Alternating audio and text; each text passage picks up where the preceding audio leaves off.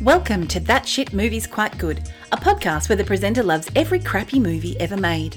This podcast is hosted by Graham Crowe. He knows a lot about movies and sport and not much about anything else. You'll find him laughing at his own dad jokes on a regular basis. And if you think Gossip Girl is a worthy shit movie, then you're definitely in the wrong place, because it doesn't even rank. Watch out for little ears. This podcast can contain strong language and, depending on the movie, adult themes. It may also contain movie spoilers if you're the kind of person who doesn't line up at midnight to see the first session. You can listen in via the website or wherever semi-decent podcasts can be accessed. If there's show notes, which will only appear if the soccer isn't on, they will appear on the website at thatshitmoviesquitegood.com. If we had sponsors, we'd make a big deal of them right here, even throw some confetti. We do have to thank Bombora Digital for the website and Kevin MacLeod for the intro music. You can find their links in our show notes. If you want to be one, get in touch. Now onto the shitty movies. Here's your host, Graham Crowe.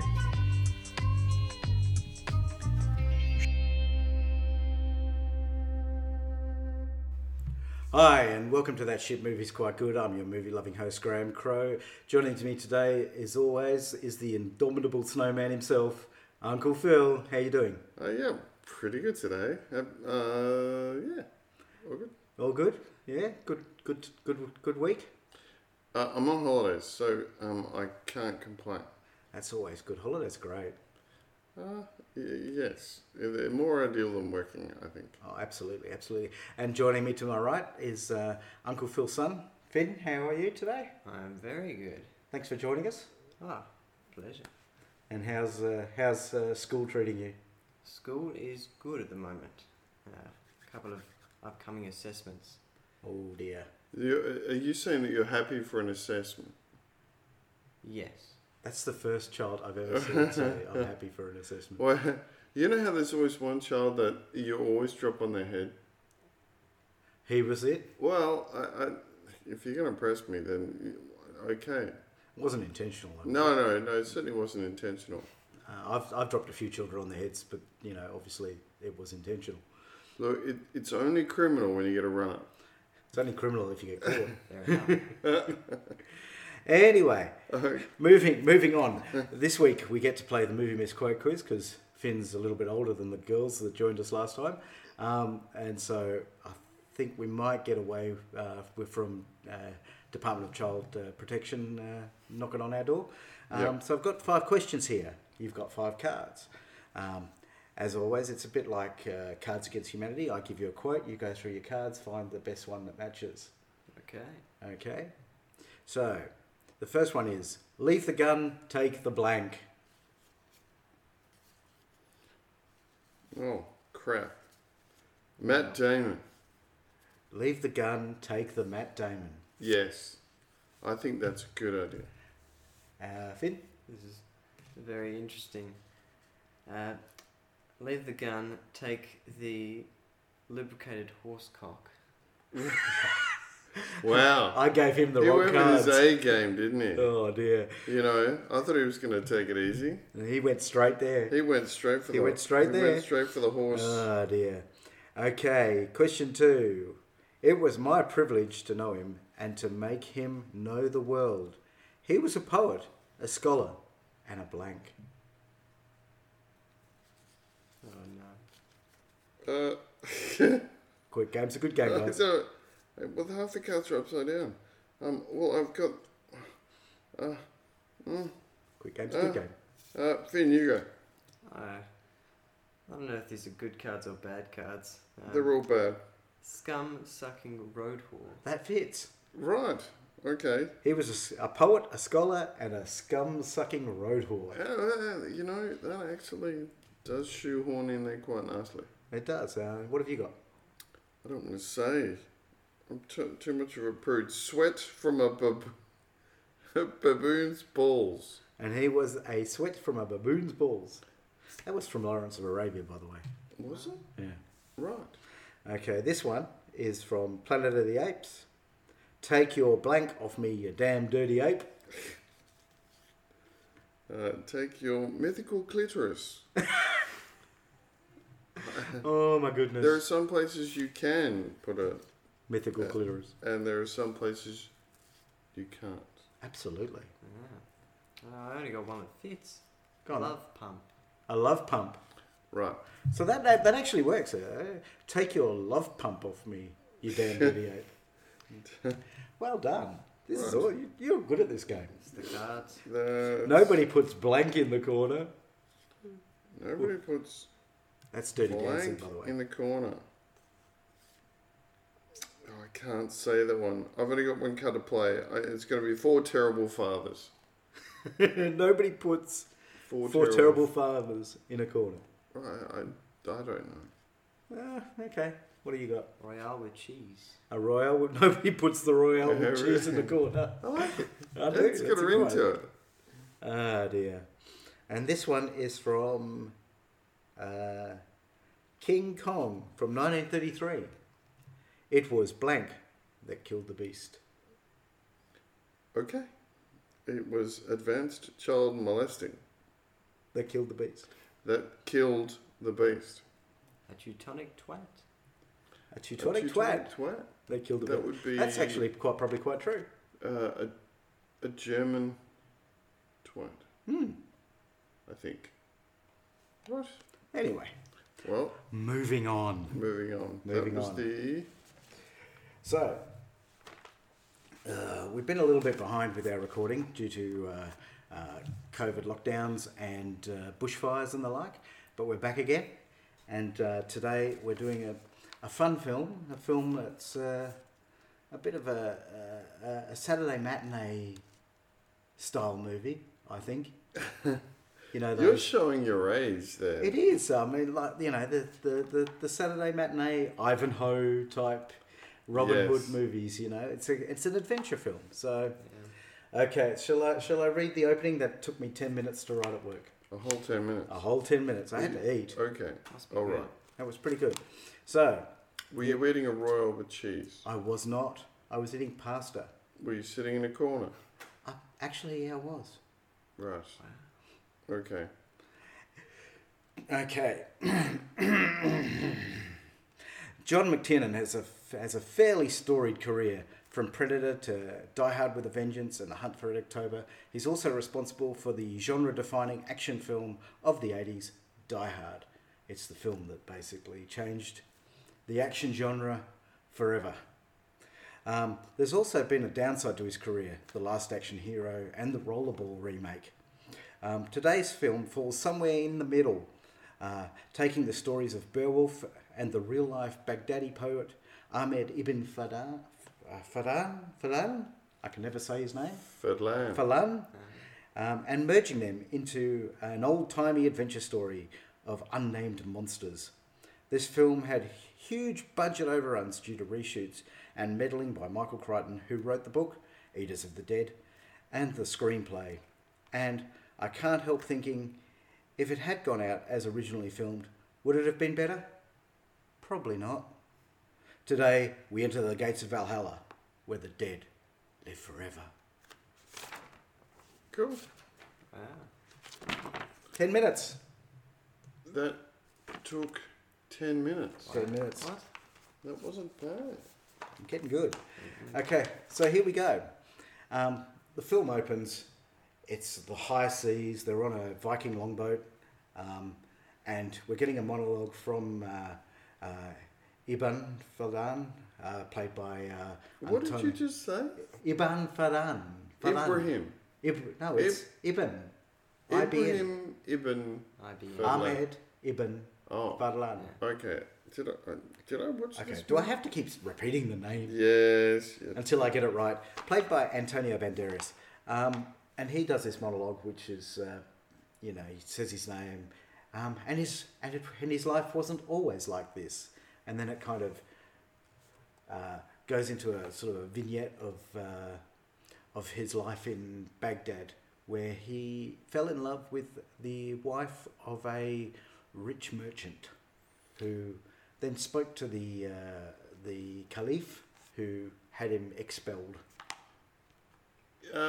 Yes. Now, if I had $1 for every time I fell in love with the wrong person and got expelled to to the northern reaches, I wouldn't have a lot of money. But So the vignette ends, and they're riding camels across the desert, or horses. Is it horse? It's horses, not camels, isn't it? Yeah. They're riding horses across the towards heading north, towards the land of the Tatars, which are Well, actually, they're which are heading to the land. We see we've got a bit of a geograph it's expert here, it's and the steppes of Russia, isn't it? Western State. kind of. Well, basically, he got seconded to spend time with the Volga Bulgars, Yeah.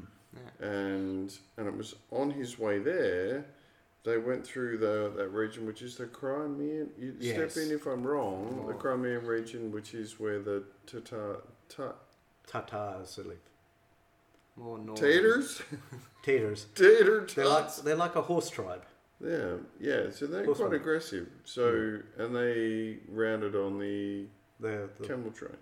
yeah, they raid the The train. camel train. Yeah. More northern Caspian Sea region. Entrance to the Volga River. Oh, okay. Yeah. So where we meet the Vikings is on the Volga River. On the Volga River. Yeah. They're Volga. They're actually Volga Vikings, Volga from the- Vikings. sort of northeastern part of Scandinavia. You have to admit those guys got around. Yeah, a absolutely. long way. Which actually makes this quite poignant because, you know, especially through Netflix, we're seeing a lot of things with that are skewed towards Vikings. On Netflix, the actual television series Vikings has done very, very well. I think season 5, they're up to now. 6, I think. Yeah. I actually posted on my Instagram, on the That Shit Movie Instagram, an image of Holy Island, which is a little island off the coast of Northumberland, in where I'm from originally. Okay. And that's actually got Lindisfarne Monastery in it, which is in the first season of Vikings. It's the first place Ragnar raids. Oh, and he befriends. The priest. Befriends. The monk. Steals the monk, Yeah. and they later on become. So I had 3 images on there, and because the way you get to Holy Island is you wait for the tide to go out, Okay. and there's a road that goes across the ocean floor, like a road you drive your car across the ocean floor to Holy Island, Right. Well, and then you've got a time you're coming back because I think the tide comes in at like at 4 or 5 o'clock in the evening, and if you don't get back, I had an image of what happens if you don't beat the tide, and there's like it would be lots bad. of people end up with their cars semi-submerged. So it doesn't get too deep. Up to the roof. Oh, really? Yeah. Okay. That doesn't sound so good. So yeah, it's a pretty place. It's got a castle, got a ruin of a monastery, which Yeah. is obviously the monastery where Ragnar was Yeah. raiding. Which it's a beautiful place, beautiful part of the world. He says, but I just thought I'd throw that in there. So they're being raided by the Tatars, and as they are getting closer to them, they come to a river. The The Volga River. The Volga River, which the Tatars start turning and running away, and they're trying to figure out why. And someone yells out, "The Vikings are coming," or "The Vikings are here," to that, or something to that effect. Well, you see a longboat coming and up you the river, see don't a you? longboat coming around the river, yeah. Like at that point, I realised that was a giveaway. So, Antonio Banderas's translator is a family friend called, I'm going to try and say this, Mishastek. Yeah, okay. I'll go with your pronunciation, unless you want to step in. Mishastek. I'm not a I think it Arabic. was like that anyway. Okay. Played by Omar Sharif. I'm sure. Now, Omar Sharif loved this film so much he retired from acting for 5 years And I think his final quote was, "Why do I keep doing shit movies?" with shit directors. Oh, right. With directors, or was it might have been directors that don't know what they're doing. I think he resented the fact that halfway through the tent scene, the director wanted him to say "Yippee-ki-yay." You're allowed to say it. Yeah, well, true. Yeah. So anyway, they enter the king's tent, looking for the king, and Omar Sharif is because I'm just going to say Omar Sharif because it's easier than saying his character's name. Yeah. Fair enough. Is trying a range of different languages to see if he can communicate. Well, with at the first he Vikings. was speaking Arabic. Arabic. That's right. Yeah, and they didn't get it. So he tries Greek or Latin. Well, he says Greek, but it's not Greek. I think he was actually speaking Latin. I think it's Latin that he speaks. Yeah, Byzantine. I think, that would have been ancient Greek at the time, probably. Probably. Byzantine. Because I think it's like 900 AD or something like Are that. we going to bow to your expertise on this one, Finn? Correct. Right. 922. Well done. Excellent. So Well, we brought him along for a reason. It adds an element of credibility. Oh, we need it. Yeah, we do. So he finally finds someone that speaks Latin also, which is Herger, played by a German actor who's not been in not many other English speaking language films. A guy called Dennis Storhoy. Right. He's Herger, the short. The shorter, the short blonde blonde haired Viking. one, the curly haired Yeah. one. Yeah. I thought all the Vikings in this were great. The people, Yeah. well, the characters playing the the people Vikings were all quite believable. They had the physicality for it. I thought the costumes were great. So he basically says that the king is in the tabernacle and you can't speak to him because he's dead, essentially. Just having a long lunch. Mm. There are a lot of Viking kings, though. That's right, and there's a man sitting down at the sitting on the floor eating, and they point out that that's Bulweir, Yes. who is the heir apparent to the throne. And there's Of the Volga kings. In the Volga king region, he was the heir apparent. Yeah. Yeah. and there's a really cool moment where someone tries to assassinate him to Well, take that's his his place. brother. And he Oh, really? Yeah, it was his brother that attempted to assassinate him. And And then he he just- just killed that him, makes sense, executed yeah. him on the spot. carves him open. Oh, absolutely. Well, you think about it, who else would have attempted to kill him? Unless it was a family member of royal descent, because they would be the next ones in line for the throne. That's right, yeah. So he must have known it was coming. Definitely. So they I guess I don't think they really meet Bulweir at that point. No, he doesn't say much. No, he just carves up his brother and It sort of sits back down. continues on. Yeah. And then they have we come to the funeral of the old king, and Herger is explaining to them in Latin that the way they're doing the funeral is the old way, the way that they used to bury the dead, Yeah. in a longboat with their possessions. The king's wife is saying an old Viking prayer as she's raised above the crowd. This is actually quite. It was quite interesting because the character, the Arabic character, which is Ibn, Ibn. we'll just call him Ibn because that's what they call him. Ibn. Well, that's what they call him through the movie. Well, anyway, right? he because he was a real character, unlike Michael Crichton used a poet who actually existed at the time, and when he joined the Volga Vikings, he actually participated in a 10-day a 10-day ceremony to bury a king. And as part of it, it does go into quite some detail as to what happens. She didn't voluntarily. No, she did voluntarily Well, I think she, participate, but she it doesn't goes- end well for. No, she gets burnt alive. No, she actually gets killed before then. Oh, does she? I didn't. see Yeah, that. again, it doesn't end well for her. So, Strange. but that actually did occur. It's a fictionalized event, but that ceremony did actually occur. Well, I think Michael Crichton took. Some liberties. Well, not liberties, but he did use the writings of Ibn's journey. Yeah. Because craft he that- actually that did travel part to of the the- north as part of incorporated it into his book, Yes. as well as the story of Beowulf. Yeah. So they have a big wake afterwards, and the next morning, I always find this scene good where they're handing around the bowl of water. Oh man, that And, is truly disgusting. And they're doing the old bushman's handkerchief into the bowl. For our American friends, a bushman's handkerchief is when you stick your finger on one nostril and blow out the other nostril. Yeah, well And then described. Rinse and repeat. Right. I think I'd rather just have a tissue. And then they wash themselves in the bowl, and then they pass it on to someone else, who then uses the same water to bathe themselves as well.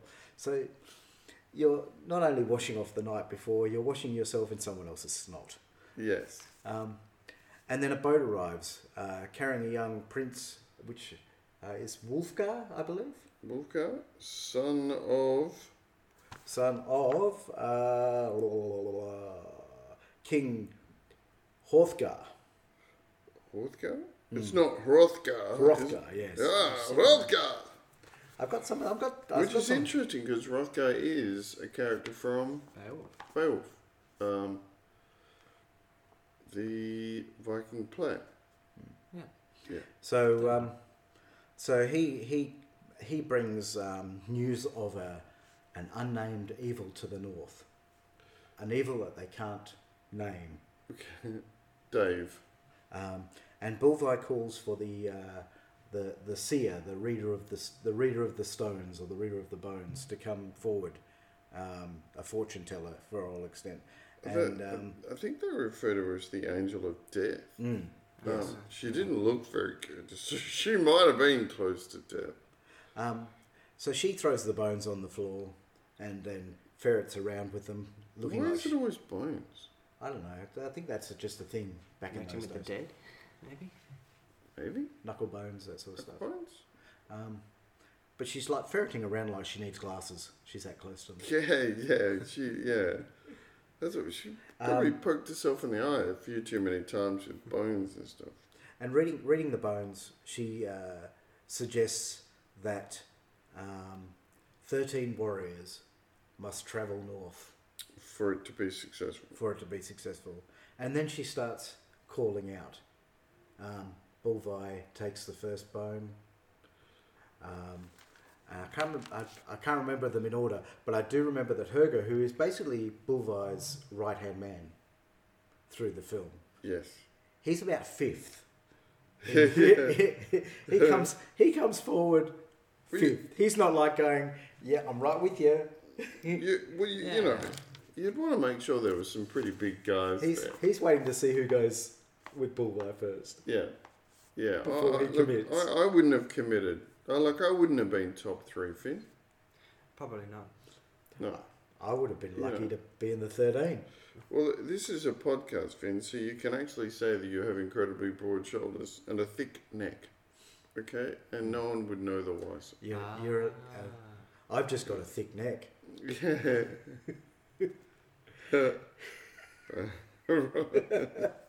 Oh dear. I got a turkey's neck. So we get to 12. So we've got Bulvi, Herger, Skeld, Wealth, Rothal, Ronath, Halga, Halfdane, Edgitho, Haltath, Ragnar, and Heiglak. Heiglak. There you go. That's 12. They're the 12, 12. Vikings that have taken the bones. And before anyone else can step forward, she proclaims that the 13th warrior must be no Northman. Right. At which point, everybody looks at Antonio Banderas. Everyone In the tent. Well, why didn't they look at the interpreter? They're not going to take a 70-year-old bloke. Yeah, but he's really scrappy in a fight. Oh dear. So, and his interpreter, Omar Sharif, looks at him and goes, "The 13th warrior is you." That's awkward. You notice he didn't put up a fight? No, he just kind of went along with it. Which Yeah. Very What? accepting. Why didn't... I don't know, what do you think, Finn? Why didn't he put up a fight at this? Like, he just literally went along with it. Like, well, that doesn't... I've got nothing else on. Now the weird thing I found at this point is because they all leave on horseback, and one of them says something in Scandinavian, and it's repeated to his interpreter, and his interpreter says to him, he said, "Hurry to meet death," or "Hurry to meet death before your place is taken." Right. Which, no, I'm not. I'm not. But why did they take horses? That's what I want to know. Why did they ride? The Wolfgar turns up in a perfectly good longbow. Where does the Volga River go, Finn? It goes northwards through Russia. Yeah, It'd be a long journey. on horseback. Yeah. Yeah, but would it have been upward for... Potentially that would have been a slow trip though, correct? Yeah, I believe so. Boat ride would have been slow. Yeah. So maybe they took their horses because it was more traumatic. What, they would have had to have gone into the Black Sea and then out through the Mediterranean and then back around Oh yeah, that would be even longer. Yeah. if they'd gone by boat. Okay. Well, Interesting. yeah. So they leave on horseback, and it's kind of a we get the I think it might be Skeld who barks at the Yeah, horse. he does get a lot of enjoyment out of that. And says only a Arab would bring a dog to war. I did like that bit. So they head off on this very long horse ride north into. It had to have been a long horse ride. It had to have been. Did they show much of the horse ride? It was probably about 5 minutes, maybe. But they did focus more on the evenings because it was during the evenings that our main character of Antonio Banderas learnt how to speak Scandinavian. Yeah. Which is because he's sitting there and you can see like he's picking up the words, and there's a lot of being a Germanic language the same as English and obviously German, and there's a lot of words that are very similar to the English language in them. Yeah. Not that you're supposed to know that they're speaking Scandinavian. You're supposed to assume they're speaking Scandinavian, not English. But you can see him kind of picking up words as he goes, and then slowly over the nights of listening. Nights and nights. Listening. And it's at the point where Skeld insults his mother. That he finally... Clearly that's a bridge too far. He finally shows his hand that he's actually learnt how to speak their language. Yeah. And they are all quite amazed at that. Yeah, Bulvar gets up and well, Skeld's about to kill him because he insults him back. Yeah. They have a good laugh about it though, don't they? Afterwards they do, yeah. Yeah. Because he insists that at least he knew who his mother was. Which may or may not have been true. Well, speaking of languages, because I just happen to have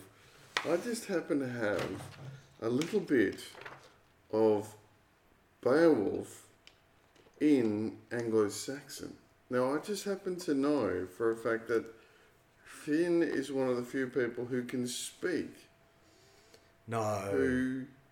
Who can read Anglo-Saxon. So I've set you up here. I've printed off a little bit, and I'm going to pass it to you, and I'm going to get you to see if you can have a go at reading it for us. In a nice big voice. But I haven't in a while. I don't care. I don't know what this means, but I can pronounce it. Yeah, okay. Oh, well, if you can pronounce it, that's great. I think. So, nice clear voice. Hwe we gardna in Gerdegum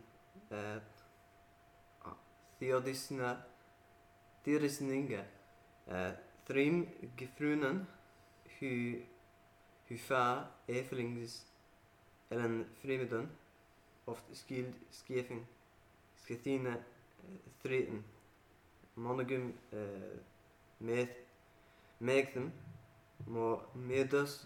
I can't. Yeah, you're doing very well. Look, hey, That's we very don't good. know. We don't know whether you're not doing a good job. Because I can't even read that. Yeah. I don't know. All right. Well, look. Thank you very much. I That thought could actually say, I'll have a Big Mac, fries, and a large Coke. Yeah. Well, Well, clearly, this one here that says Royale with cheese And chuck in a sundae. Anglo-Saxon. Yeah. Can I have a McFlurry? Yes. So Any. Just to clarify, I probably didn't do that 100% Didn't correct do- to. Listen, none of our listeners I will don't- know the difference. I'm pretty sure our Angolan warlord friends who do listen regularly to the podcast don't speak good Anglo-Saxon. Or at least I should say, our listener probably doesn't. Yeah. It's good to know. Well, thank you, Finn. You know, it was good to put you on the spot. So Bulvi steps forward and actually it might be Herger steps forward and asks him how he learnt the language, at which point he just says, I listened. Well, I want to know how this guy knows how to speak Anglo-Saxon, but you know, I'm sure that's for another journey. Why didn't they teach it in schools instead of French? I know.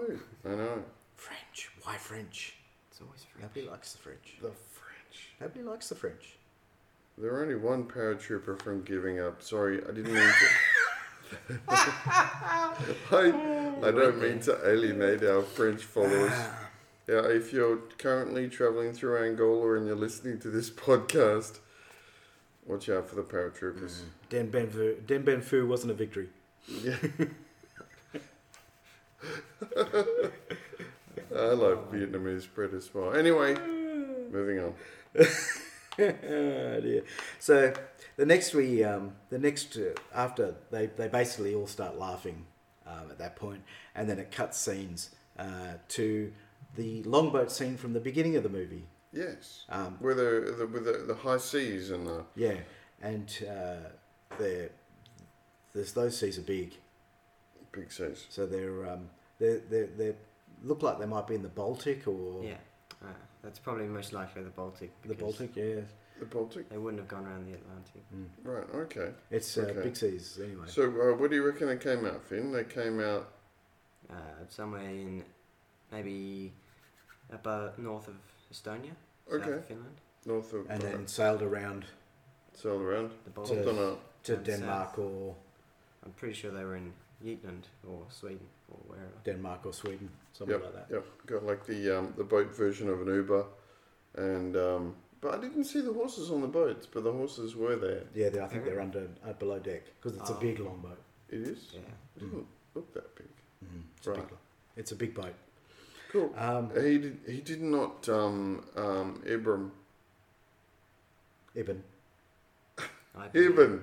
We'll Ibn. just call him Ibn. Ibn Ibn did not look like he was travelling well for that journey. He's not a seafaring man, is he? By No. any stretch of the imagination. No, he's not. Doesn't have his sea legs. No. No. And so the ship is. He wakes up and there's the ship is engulfed in a fog. The longboat's engulfed in a fog, and they're firing flaming arrows into the fog. They're firing flaming arrows into the fog, into the mist. Yeah.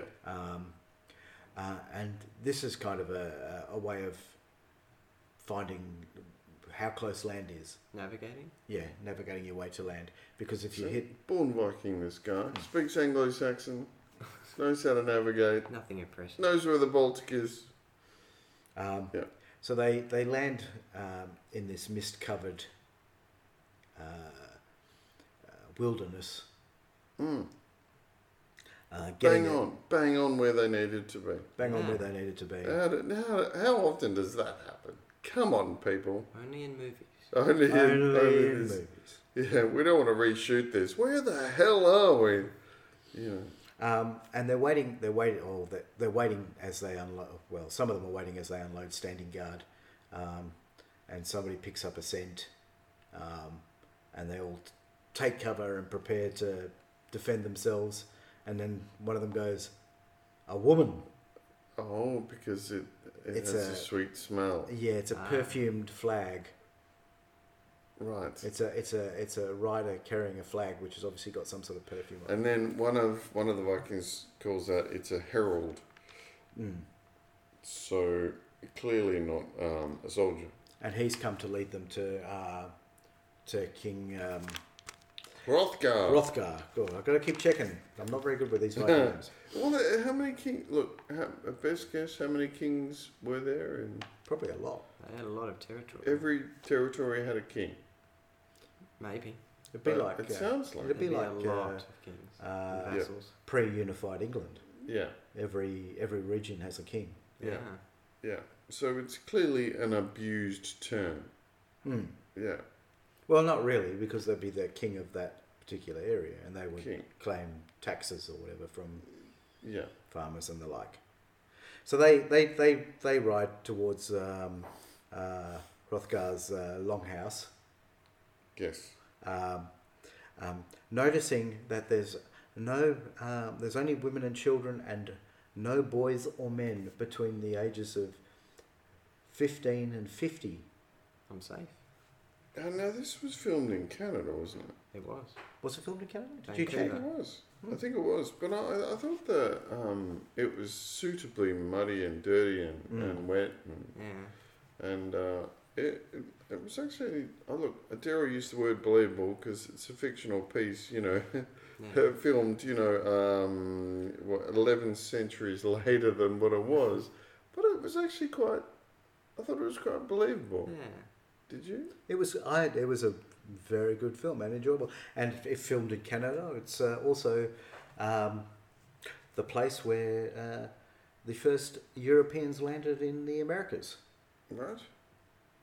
Which probably 500 years before Columbus. correct. Vinland. Right. Okay. So quite apt.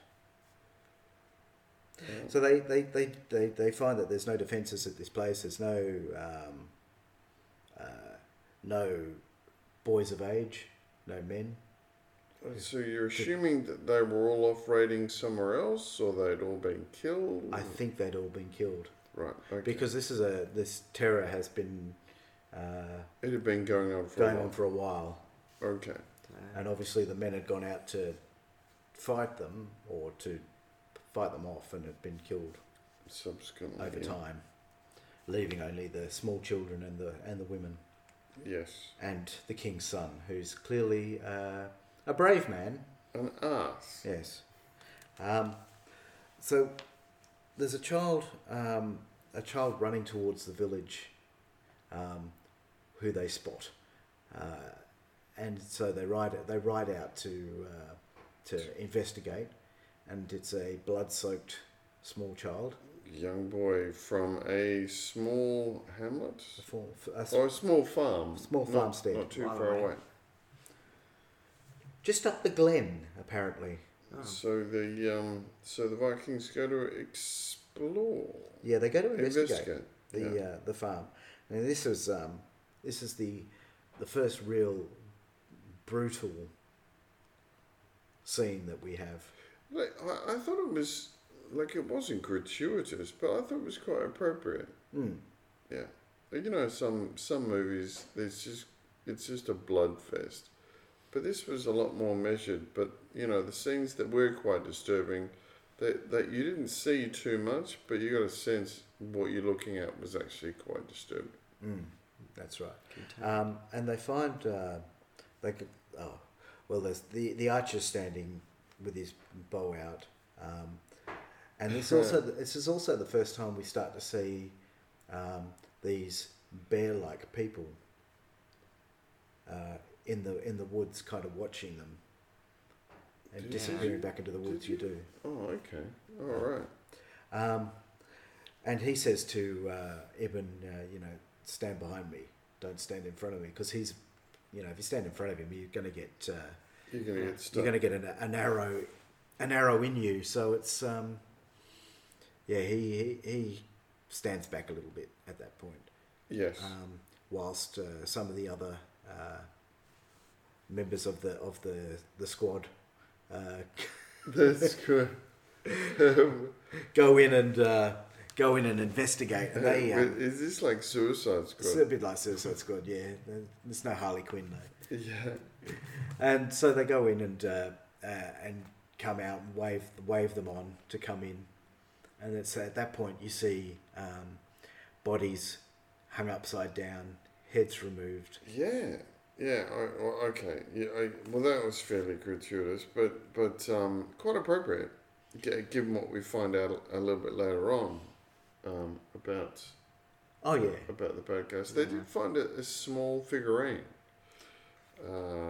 which The vendor, they called it. the Wendell. The vendor, yeah. Yes. The W's a V.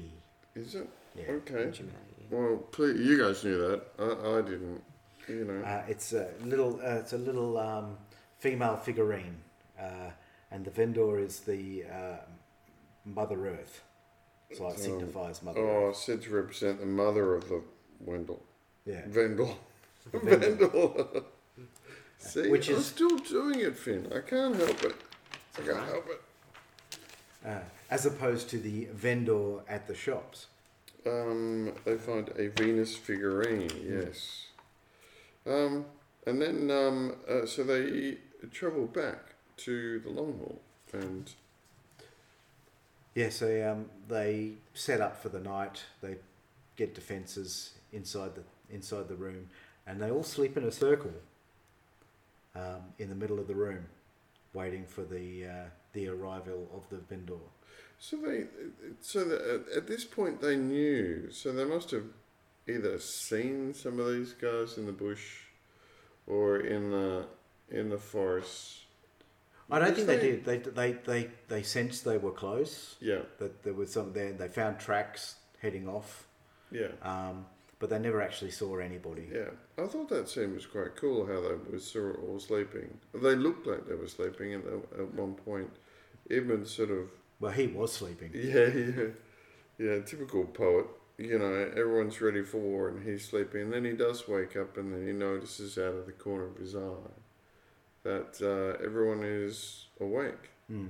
And he did say to them Listening. earlier, before they went into the sleeping circle, that he mentioned that pointed out that no one was drinking.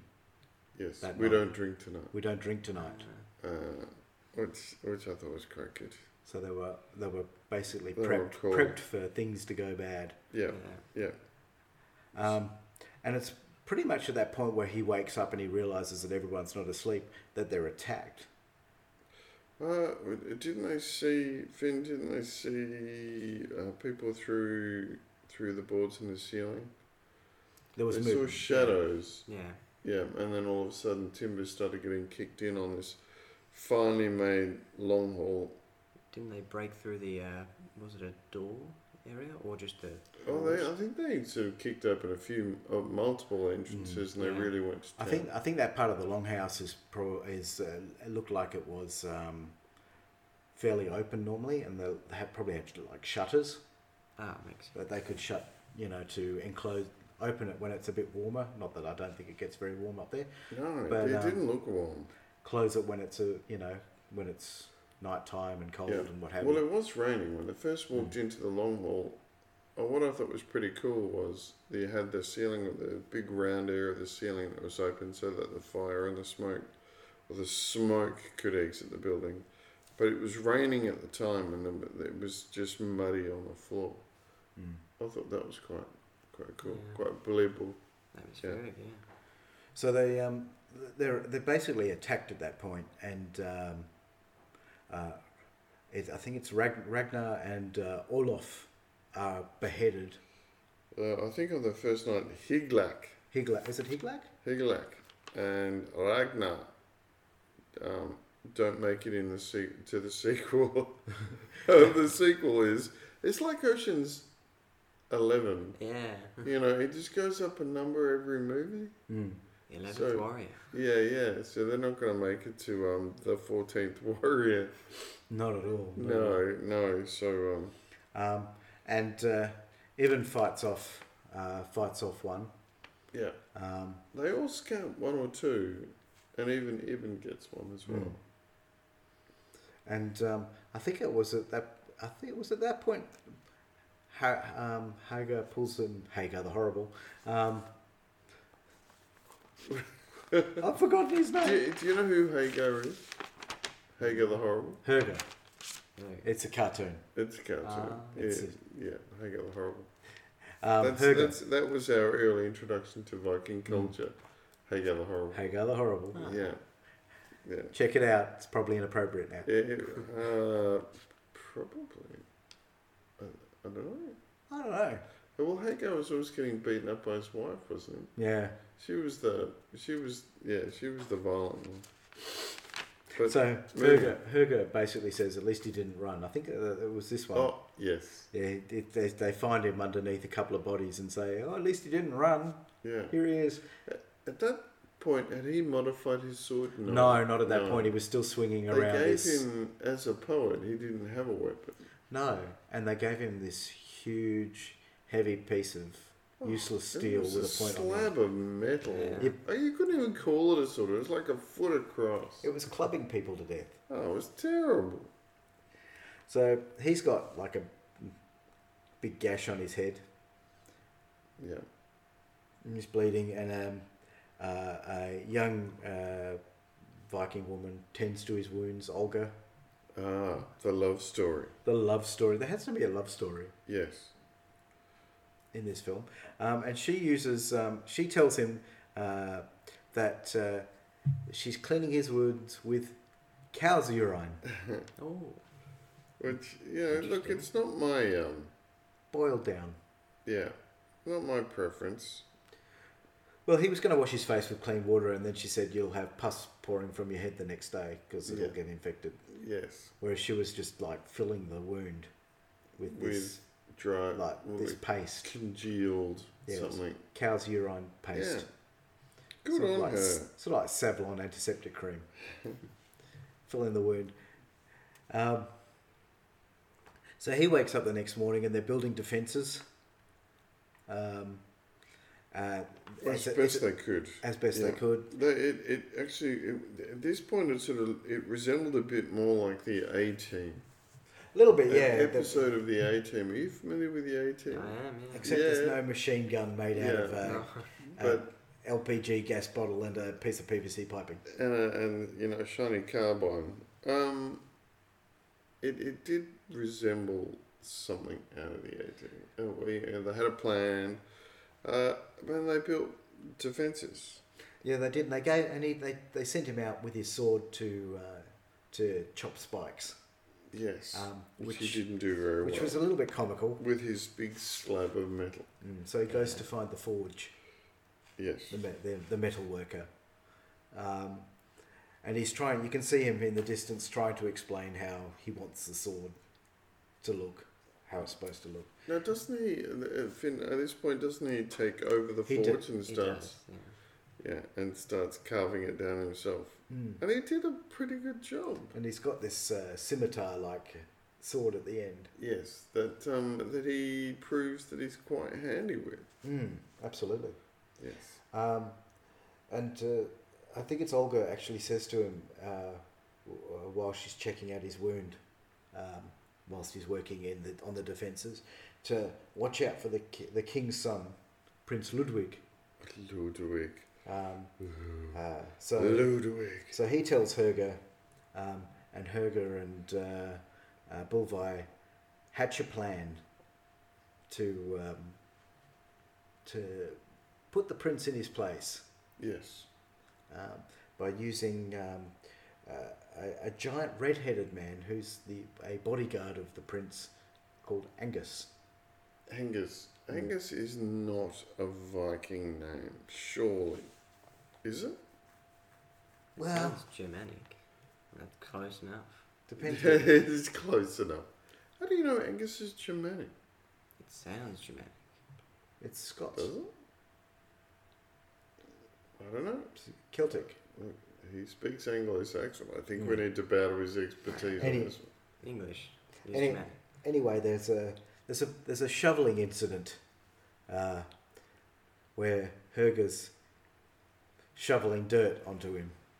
Oh, yes. Pick on the Ranger. which he takes offence to. Why would he? That doesn't make any sense. Well, you keep getting covered in horse shit. I guess at some point you're going to get like a little bit annoyed. Yes. And so a fight ensues. Well, they certainly he certainly calls out Angus's. He calls him out basically, and there's a challenge given. Oh yeah, there is, and it's there's a number of shields, and Antonio Banderas' character's trying to stop it, and saying to Herger, that he's like twice the size of him, and he's probably going to kill him, and Herger's like, well, that might happen. Put your money on him if you like. Yeah, he does.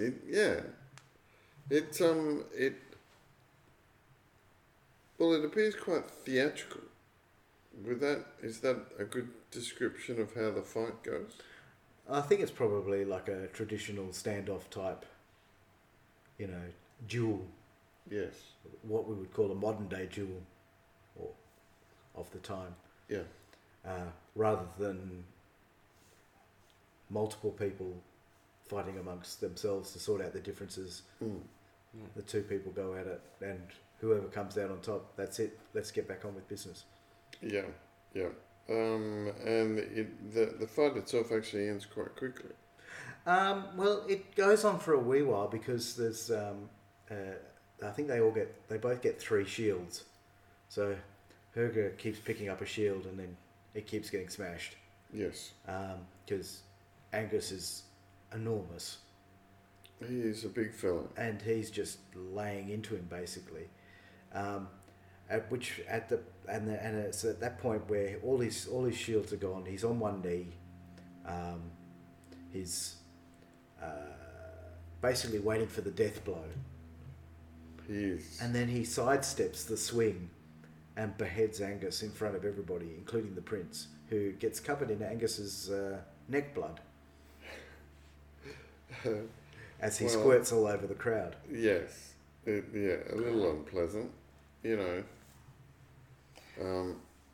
And the king's son doesn't do a runner, but clearly he stops his plotting. Well, Herger also has the audacity to throw a bag of coins at the prince, and then tells him to bury his man. He was very brave. Yes. Yeah. Now there was a quote after that as well. Well, Ibn says to Herger,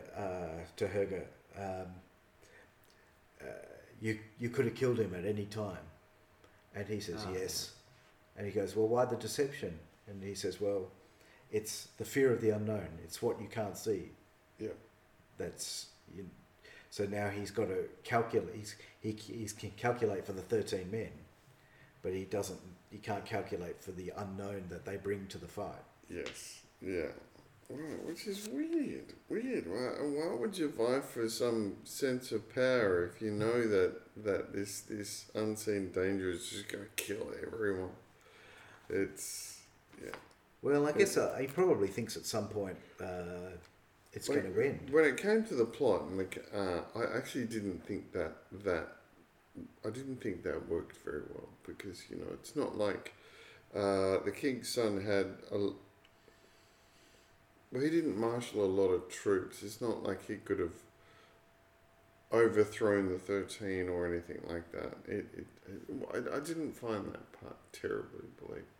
Well, I think there's a few moments in there that are a little bit like that. Yeah. Where there's a sequence which doesn't quite make a lot of sense. Yeah. To the narrative of the story. Yeah. I thought that it sort of detracted a bit. When you watch The Seven Samurai or when you watch The Magnificent Seven, they didn't have that. If I was going to make a comparison between this movie and say something like that, it was just a straight, these people are here to defend us. We're quite fortunate. Mm. So. I guess though that what the point he's trying to make is that I guess Viking life or Vikings in general were I guess he's probably trying to say they're not totally trustworthy, not all of them, and some will step on others to seize power, Yeah. which is I guess kind of most of Europe at that time. Look at our the head of the 13, Bulworth. He his own brother was attempting to assassinate him. Mm. So it must have been a pretty cutthroat time. Yeah. That's right. So I think at this point Antonio Banderas rides out to the lookout with some food. Who is on the lookout? He was Edgtho. So he was Uber Eats. He's was the Viking version of Uber Eats at the time. Right? Edgtho is the quiet man on the lookout. Right. And he, they're sitting there and you can hear like thunder in the distance, and they're having a conversation, and he says, "Oh, that's the Thunder Cliffs." The Thunder Cliffs. Yes. Yeah. I guess that's probably. So they must have been reasonably close to water. You don't get a sense of that, but he must have been pretty close to water, or the ocean. Yeah. So. Yeah. And then the fog starts coming in, and the fireworm is coming. Yeah. Now, do we know which country we're in? Are we in? Canada. No, but. I would guess around Sweden. Sweden. That's your guess. Maybe Denmark. Okay. So they seal the village off, and you can see the line, the fire coming down the hill, and they're looking out into the field, and there's lots of children out in the middle of nowhere by themselves. There's another one that they spot. I know. Like, we discussed helicopter parents in our last podcast? Don't know. Yeah, we have. We discussed it during it. Yeah. Don't speak to clowns in water. We've got another classic example of the lack of helicopter parenting in the 10th century. Who leaves a child, out in the field by themselves? Look, we're building defences to fight off some unseen enemy, but anyway, you go and play. It's all good. On your way back in, just watch out for the spiky timber, because you wouldn't want to lose an eye or something. And watch out for the guy, the bears on horses. Yeah, which we don't know just yet. No, because Ibn rides out. They open the gate. Ibn rides out, picks up the child, looks through the smoke. He jumps over the gate. In his horse. Oh, because he jumps clear over the top, and then the other guys are trying to figure out how they're going to open it up. Because they open it when he comes back. Yeah. But he's looking through the smoke, and we see cavalry. Lots of cavalry. So much. It's got to be like 700 or 800, surely. It's a lot. Coming to attack the village. So he gets out of Dodge, heads back into... grabs the child. He didn't seem overly fond of being picked up and thrown on the back of a horse. No. Probably could have hidden in the fells out in the... Yeah. But they get back, and the cavalry attack the village. And I think it's Skelder's killed at this point. They lose a number. They lose a few in this confrontation. How many do you reckon they lost? 4 or 5? Well, a couple of them were killed by the archers. Yes. The guy with the tattoos across the bridge of his nose. What was his name? That's Skeld. Skeld. Right. Yeah, Skeld. Yeah, he goes down like a lead weight. They didn't have as sexy deaths as you would have thought. No, they were pretty brutal. Yeah, exactly. And so Ibn's fighting at the fence line. They're coming over the top of they're coming over the defences.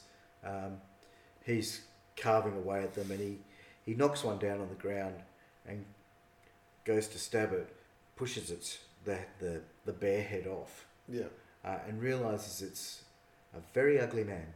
Oh, because at this point, they've not seen one. They still think it's like a Because supernatural. On that first night, even though they killed 10 or 11, all the bodies disappeared. So they, on their way out, when the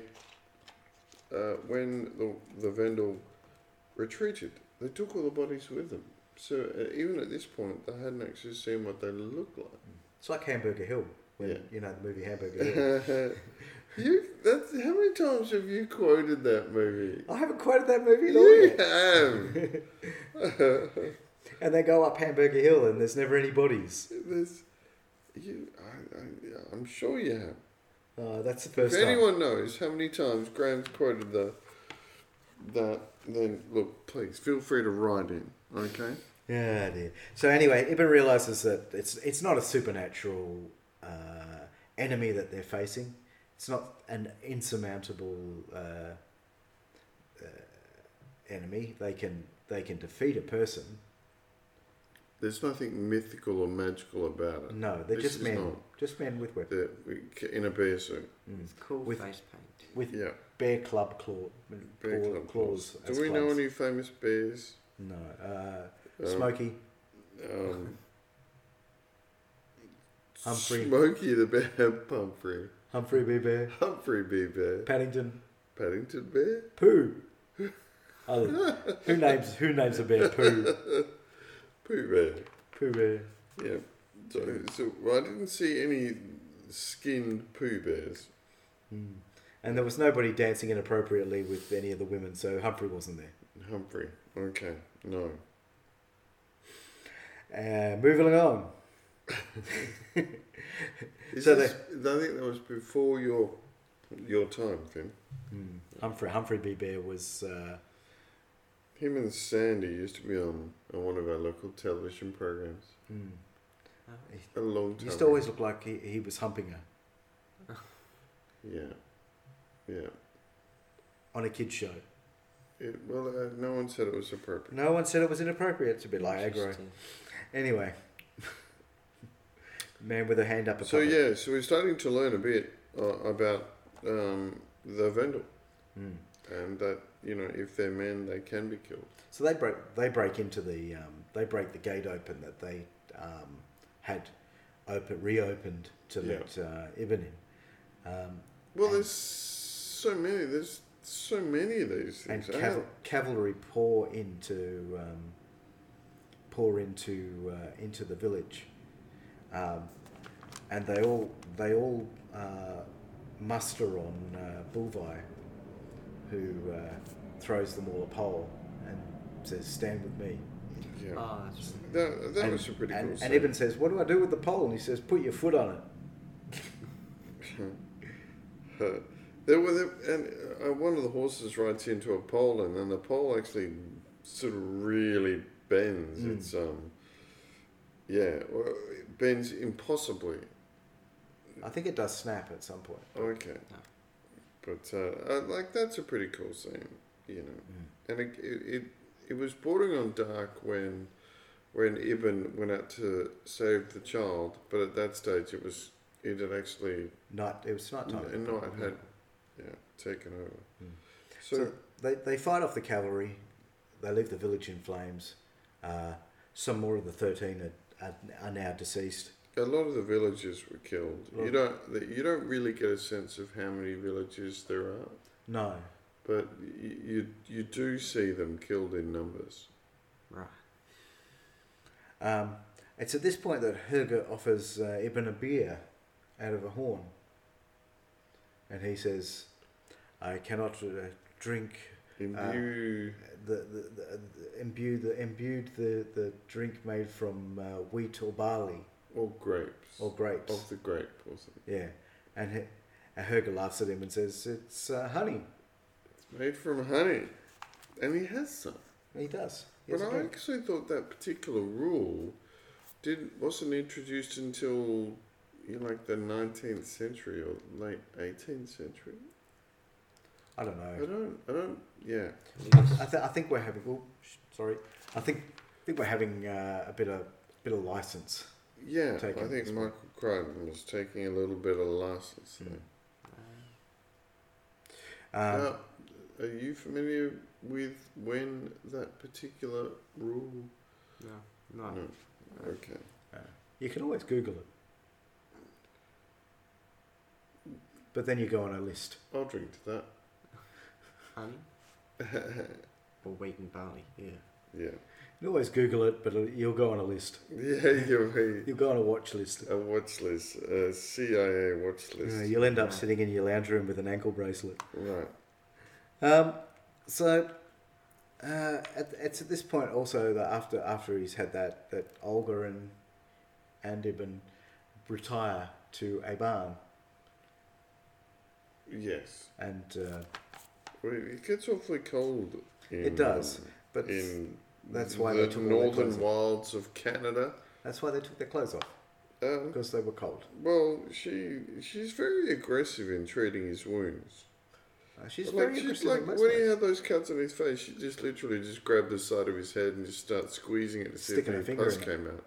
You know, it's like you think that she would have asked first.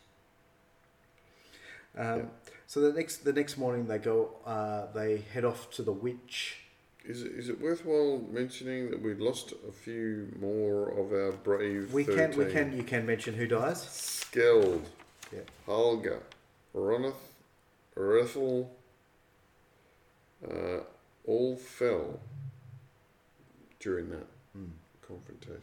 So we're left with Bulvi, Herger, Wealth, Halfdane, and Edgtho. I can never say his name. No, neither can I. Finn, any ideas as to the pronunciation? Edgtho. No clue.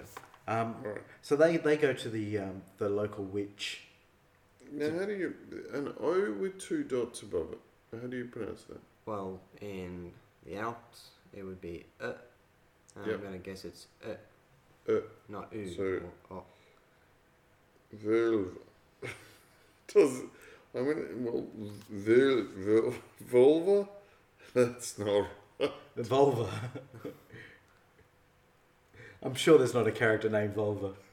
I don't think that's the correct pronunciation for the witch. Yes.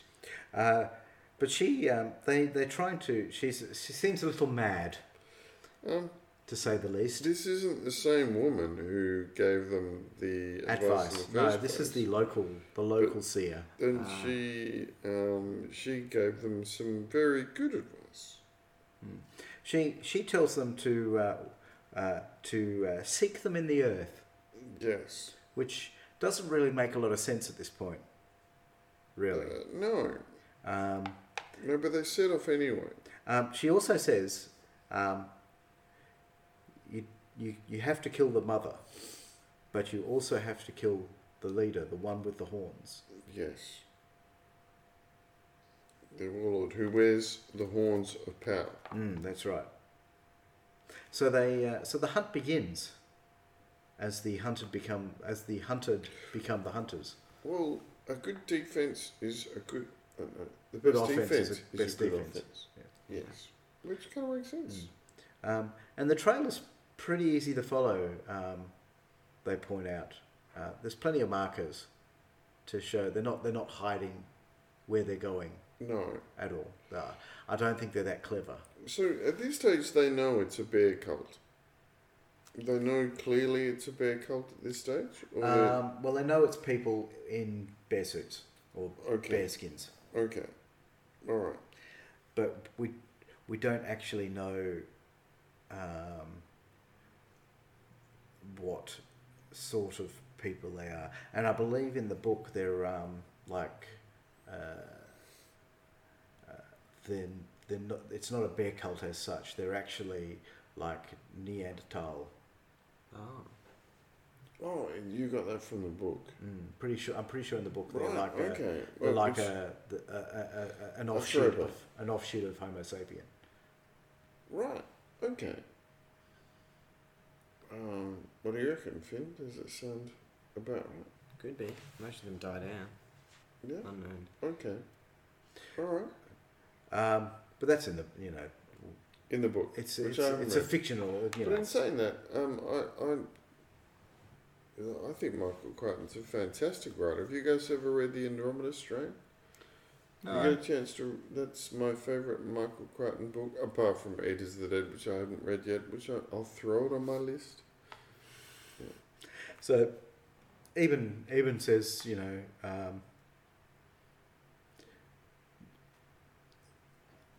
where do bears live? He thinks about it, and he's thinking about what the witch said, seek them in the earth, and he says, where do bears live? And someone says, in a cave.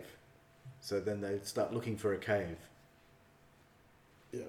And they're looking over a cliff, and you can see a rope bridge. Yeah, there can't be too many bears left in Sweden because, these guys would. If Wearing lots everyone had a bear suit, that's a lot of bears. And they're basically looking down and saying, "Oh, there's no cave," and then you see someone disappear into the wall of the cliff, and that's where the cave is. Yeah. So they basically start moving towards the entrance of the cave, killing off the guards on their way in. Yep. And entering the cave system. Which was pretty cool, actually, if you ask me. I thought that was quite. It's quite quite well done at that stage. It's a fairly decent length scene as well. It goes for quite a while. And they had to sneak in. I mean, they couldn't because there was only a handful of them at that stage. They have to sneak past the ones that are sleeping and climb over a waterfall. And I mean, this is clearly a last-ditch effort. Would you say that it was a suicide mission? I kind of felt that no one was coming back alive. Yeah, me too. I think that's Finn. Is that your take on it? Going into a cave filled with cannibals. Yeah. I guess it would be. Yeah, you wouldn't. You'd sell all your long-term high-yield investments before you went into the cave. Sell all your Bitcoin. Surely, Yeah. you sell off all your Bitcoin because chances are you're not coming back. No, although I got the impression that Herger was intent on finding a way out. Okay, all right. Yeah, fair enough. Good call. Obviously, you couldn't go the way you came, but I think he felt that there was a way out. So they climb over rope down a waterfall. Yes. Into the underwater lake below. Yeah. And at that point, they're accosted by local guards. Yes. Within the cave, and they're also, funnily enough, at the witch's residence within the cave. So they send tell Bulvi to go in, and they'll hold off Whoever attacks. whoever is attacking. The waves that attack them. Now, this was an interesting scene, and I think this was one of the ones that was reshot. Because originally when Bulvi goes in to kill the witch was an older woman. So it wasn't believable, is that what you're saying? Well, I think Michael Crichton wanted to go for a sexier witch. Right. A sexier witch. And so he kind of had one that kind of looked like the Enchantress from from a movie Suicide that we were Squad. Quoting earlier. Yeah. That's where I thought that's where they must have got the Enchantress from. It's like a similar thing, and maybe that's where he got the idea from the comic books. Because originally it was the witch was like the mother. The mother of the earth was an older woman. Yeah. And so Bulvi... look, at no point do you actually see any women in this cult. No, there's just her. But there must be some. The numbers don't work, people. There must be somewhere though within the cave system. Yeah. I don't know. I don't know either. Weird. I don't know either. Me neither. So Bulvi enters the witch's lair, which has numerous heads hanging from vines throughout the That scene when they noticed they were walking on bones and there were Skulls. stacks of skulls sitting almost like cups within each other, and they formed these big long snakes. That was amazing. That actually looked real. Yeah. Yeah, I thought. And so Bullseye confronts the witch. She scratches him before he chops her head off. Yes. And she has dipped her very long nail into some sort of resin. It clearly was some form of poison. Yeah, or something. some poisonous liquid. And it must have been quite fast acting because he wasn't well after that. No, he staggers out, doesn't he? Yeah, he clearly was in distress. And Hagar sees him coming out. And Hagar. Herger turns. I'm going to say Hagar. Damn you! Hagar the horrible. Herger turns around and yells at him, "Is it done?" And Bullseye responds in the affirmative. The affirmative. That it's done, and they start making their way down the cave system, looking for a way out. Because they can't go back. They can't go back up the cave system. No, because they're outnumbered like a gazillion to one. What is the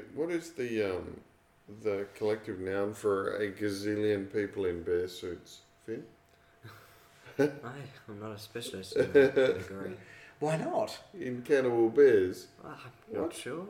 Come on, mate. What electives are you doing in high school these days? I don't think they Cannibals in bear suits. That should be. I thought that was an elective. Why not? You know. And it should be. I'm gonna have a chat with your English teacher tomorrow. Oh dear. No, you go and have a chat with the English teacher. No, I bet not. Oh dear. So they're heading further and further down the cave, and at this point we lose Halfdane. He was wounded in the fight, whilst Bullseye was in the witch's lair. Yes, he opted to stay behind. Stay behind, and he's done with running, basically. Yeah, and he was going to meet. He was going to go to the halls of Valhalla to buy them some time. That's right. At this point, they come out into a. What did he say? He said something. He said something to. He says, "Go on, boy. I'm done. I'm done running. Done running." Yeah. So he's ready. Doesn't seem upset about it. No, he's like he knows he's going to a good place. Yeah. He's like, "Go on, I'm right. You know, you go ahead."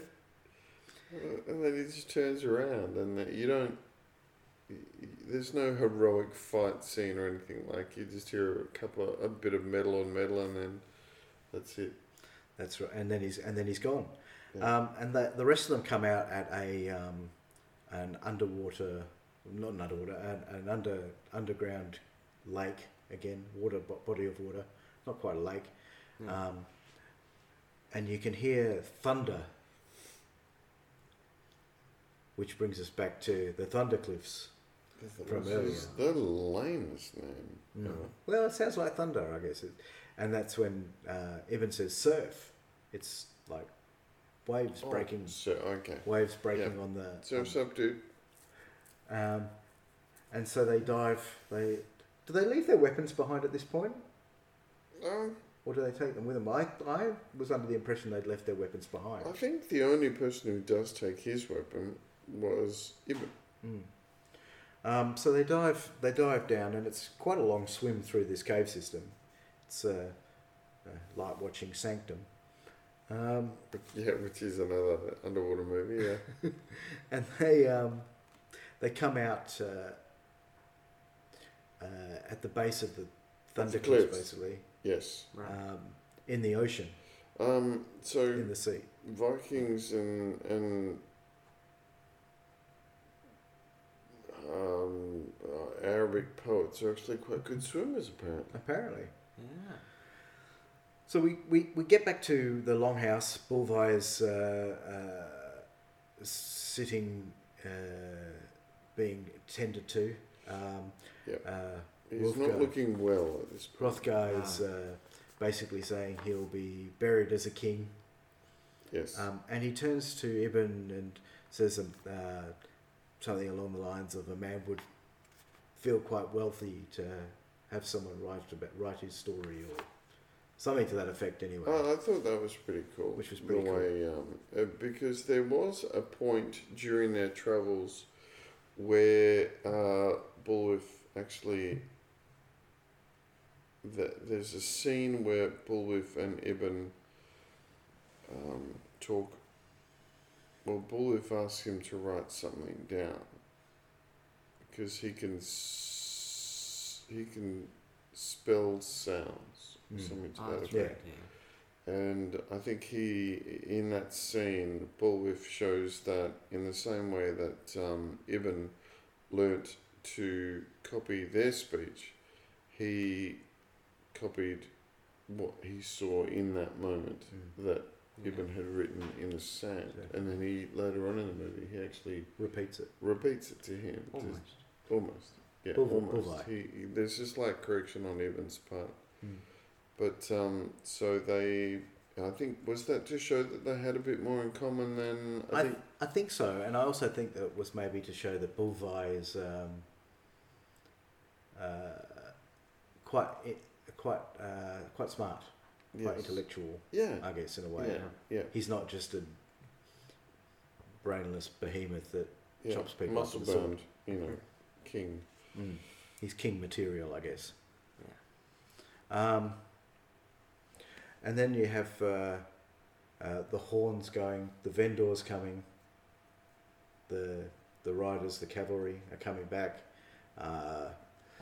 One of the Vikings throws Ibn some chainmail to wear.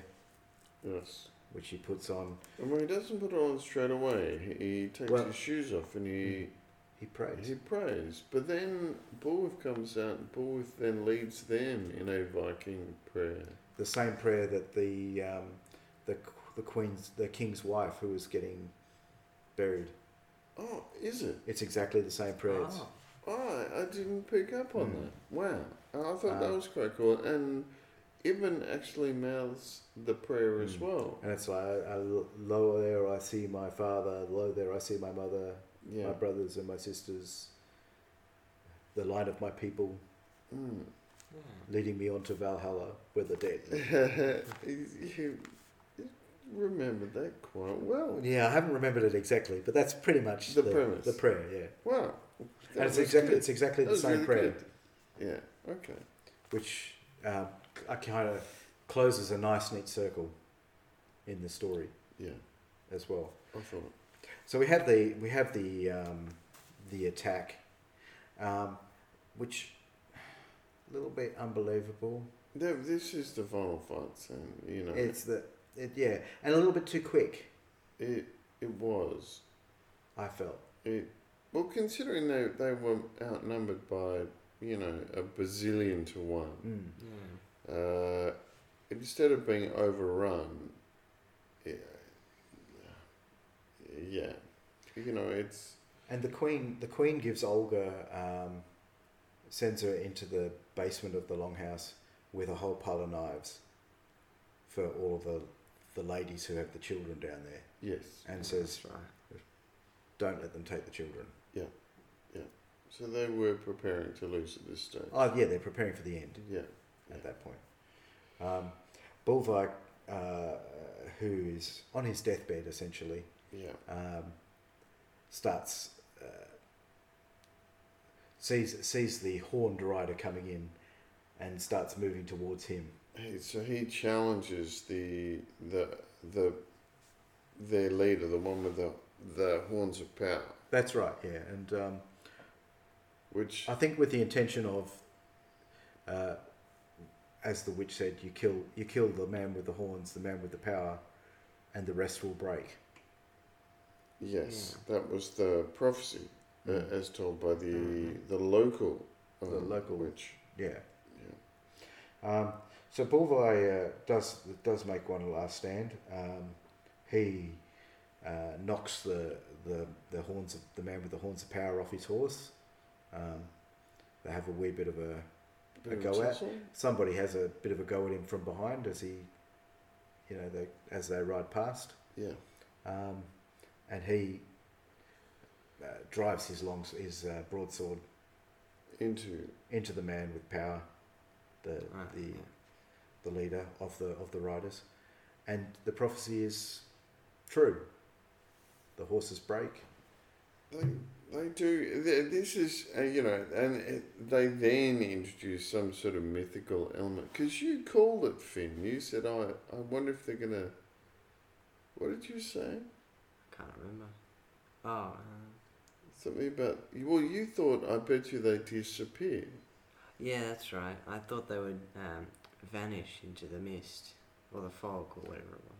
But they didn't... They did something weird. They vanished into the ground instead. Yeah. Because there was a corpse on the ground and the corpse disappeared. I didn't see that. I thought they rode off. No. They actually, they started to ride off and then the horses and the riders actually just disappeared into the earth. It was really... Weird. Yeah, it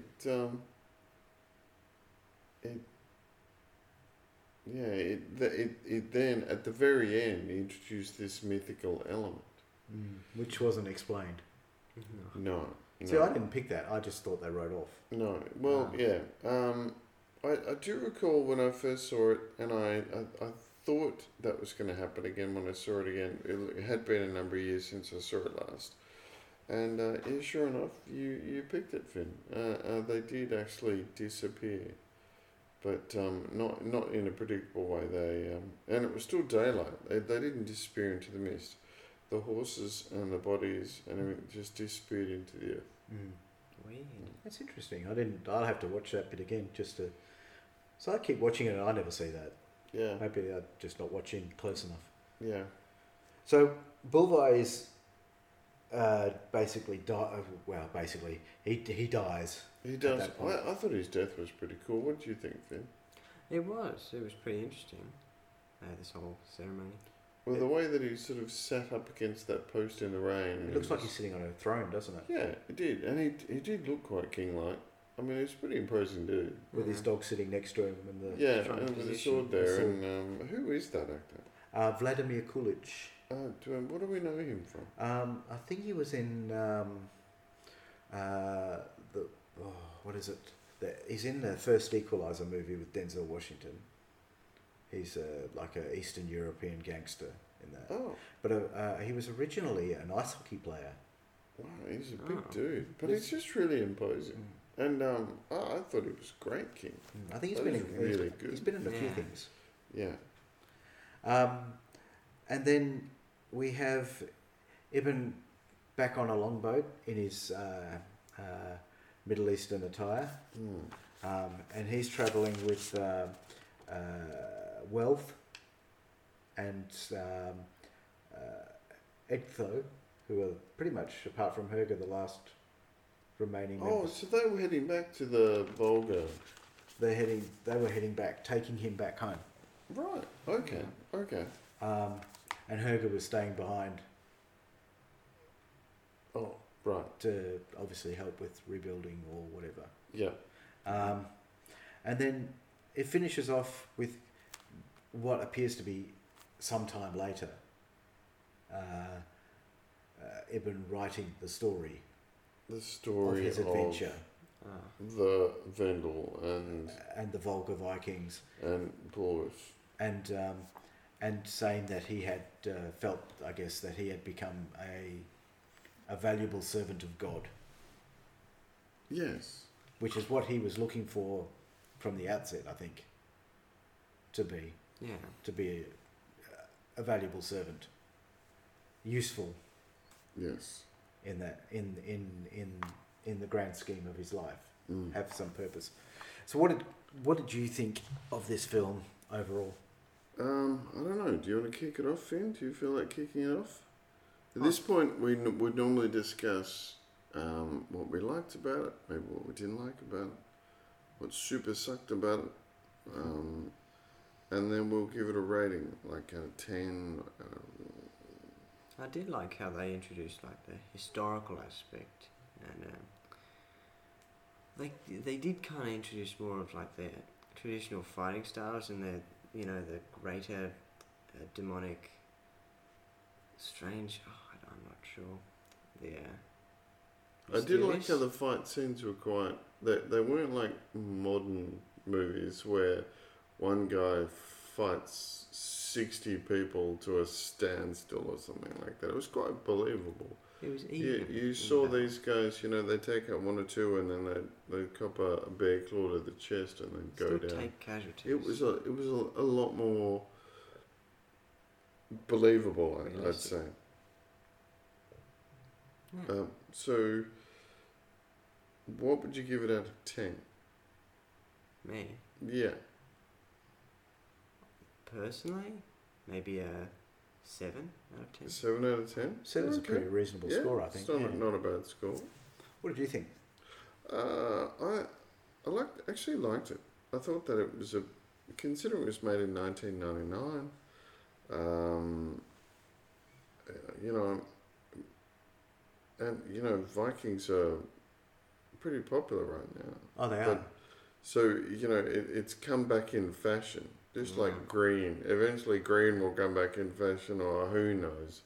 But I liked how that all the characters seem to have a good camaraderie by, you know, the last third of the movie. They all, you know, they actually got on pretty well, and I thought all the characters were quite believable, quite likeable, and the things that I didn't sort of super get in the movie was he gets challenged to go on this quest, but at no point does he say, well, actually, you know what, stuff it, I'm not going. He just goes. He just goes. He doesn't put up a fight, doesn't say no, that, you know, you've got the wrong guy.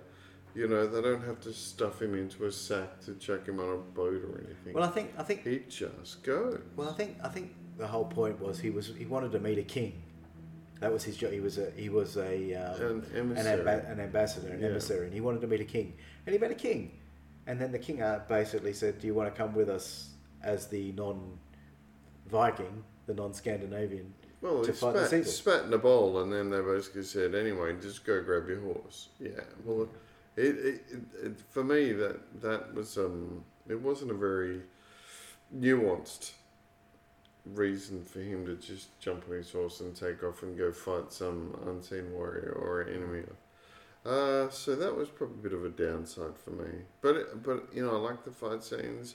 I thought it was suitably heroic. The characters all were quite believable. They all got on really well. Where it was shot, filmed, even the soundtrack. I thought it was really good. I'm going to give it an 8 out of 10. An 8. Yeah. Okay. So, I watch this film quite regularly just because I enjoy it. Secretly, you quite like this movie. I do. I really enjoy this film. Irrelevant of what it made in relation to the budget overruns. Yeah. Is it because 13 is the highest number you can count? Probably, yeah. Oh, okay. That's how many toes I've got. All right. Okay, touche. Yeah, it's what happens when you live near an irradiated lake. But no, seriously, it's a fun. I guess it's a fun film. It's a little bit bloody, but it's a fun film. Yes. It's a boys' own adventure romp, in a way. The action scenes are beautifully filmed. Yes. Those sequences that Michael Crichton has not had a hand in, that are purely John McTiernan, amazingly filmed. Yes. I do have an issue with the whole witch, the Earth Mother. I think that maybe they should have gone with a slightly older woman, because that kind of makes more sense than having a preteen be your queen. Yeah. The characters very believable. The fight scenes are the one-on-one fight scenes are great. And as you say, when somebody gets hit, it's not like You know, it's an actual flesh wound. Yeah. It's not just like you hit me. Perfectly I'll fine. get back up. I'll get back up and You know. And so, I do recommend this movie, but I'm going to fall somewhere in the middle at 7.5. 7.5. I think And you like this movie? I do, but it's not the greatest movie. It is literally a steaming pile of crap at times. Because let's face it, the story doesn't have a lot of continuity. No. No. In fact, there's not a great deal of story to it. No. And so they don't develop some of those characters that they could, like Wealth or like Skill. They don't really develop them to the point. And some of the Scandinavian 13, the ones that get killed off, you don't really meet them at all, except when they die. No. Except when they say, yes, I'll go, Okay, and then they die. okay. Oh, yeah, I hear what you're saying. So that's a missed opportunity. So there's a really, missed isn't it? opportunity to introduce. See, the thing that John Sturges does really well, or did really well with The Magnificent Seven, was on the journey to the Mexican village that the Seven are going to. You're introduced to each and every character, and you kind of you get to know them in a way, and you kind of become emotionally invested in their death. Whereas you kind of in this film, some of those deaths you go, oh, he died. Yeah. Whereas you're not. This There's a no. long There's movie? no. There's how not that long, emotional How long investment. is this movie? This is 1999. It's No. How long is it? it's 100 minutes, something like that. So it's quite short. Yeah. Yeah. It really could have been. It really could have been 40 minutes longer. And when really nuanced those characters. And really nuanced those characters so that you had that emotional loss Yes. when one of their members dies. Because you want to be emotionally invested in their adventure, Yeah. in a way. Not just in Antonio Banderas' character and Herger and Vladimir Kulich's characters. You don't want... Because really they're You said Putin then, didn't you? Vladimir Putin. Vladimir Kulich. Well, there are bears, and you know Putin likes to ride a bear. I'm pretty sure they didn't have too many oligarchs in the 10th century. So there's that kind of thing that's a missed opportunity for me, and that's why I guess 7.5 is a fairly fair score for me. Yeah. 7.5 grizzly bear people. Grizzly bear people, yeah. Okay. So all right. so we've got a 7 from Finn, 7 from... an 8 from Phil, a 7.5 from me, Yeah, boy. and that brings us to the end of the podcast. Thanks for joining me, boys. All right. No, you're welcome. That was a bit of fun. So we'll see you next time. Certainly will. Bye for now. All right. Bye, everyone. Adios. You've been listening to That Shit Movie's Quite Good. Make sure you subscribe, rate and leave us a review on iTunes or wherever you listen to your podcasts. If there's a movie out there you want me to watch and review instead of mowing the bloody lawn, please, dear God, send me an email. No, really do it. Now, just make one up.